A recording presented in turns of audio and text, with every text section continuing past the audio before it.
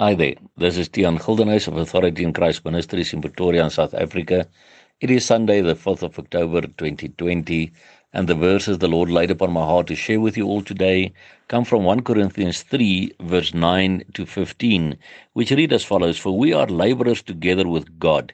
Ye are God's husbandry, ye are God's building.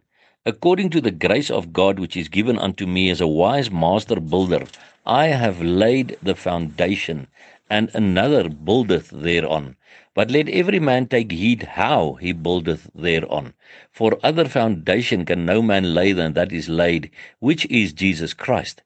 Now if any man build upon this foundation gold, silver, precious stones, wood, hay, or stubble, every man's work shall be made manifest, for the day shall declare it, because it shall be revealed by fire, and the fire shall try every man's work of what sort it is. If any man's work abide which he hath built thereupon, he shall receive a reward. If any man's work shall be burned, he shall suffer loss, but he himself shall be saved, yet so as by fire. And especially in these end times we are living in, where we know the coming of our Lord Jesus is very close at hand.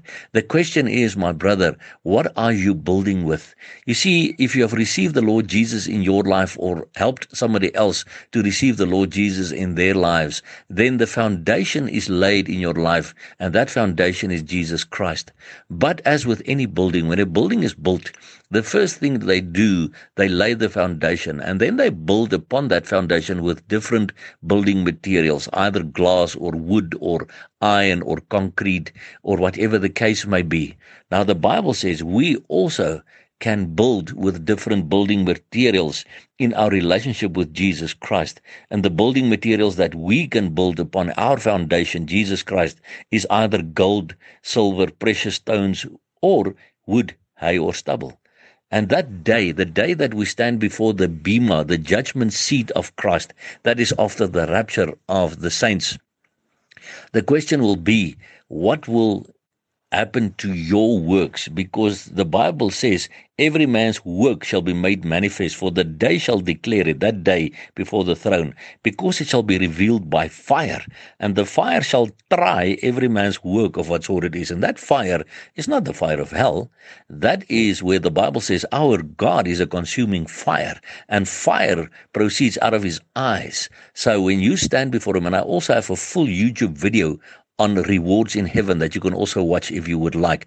What is going to happen when God looks at the works that you did for him here upon the earth?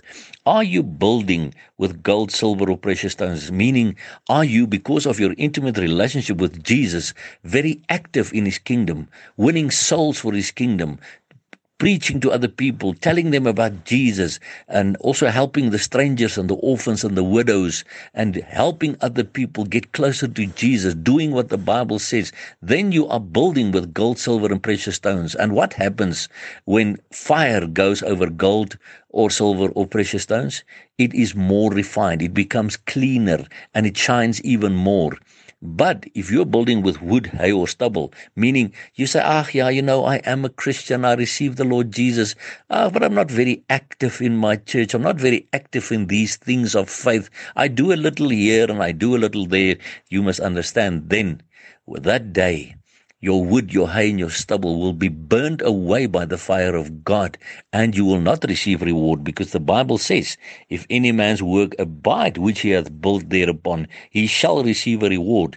If any man's work shall be burned, he shall suffer loss, but he himself shall be saved, yet so is by fire. So what are you going to tell the Lord one day? When he says to you, when you stand before his throne after the rapture, before the bema seat of Christ, and his fire goes over your work and nothing is left, only ashes, what are you going to tell God? If he says, well, my child, where are the things you were supposed to do for me? Why were you so lukewarm? Why did you not do what I asked you to do? Why did your faith not start to roll over to become works of faith?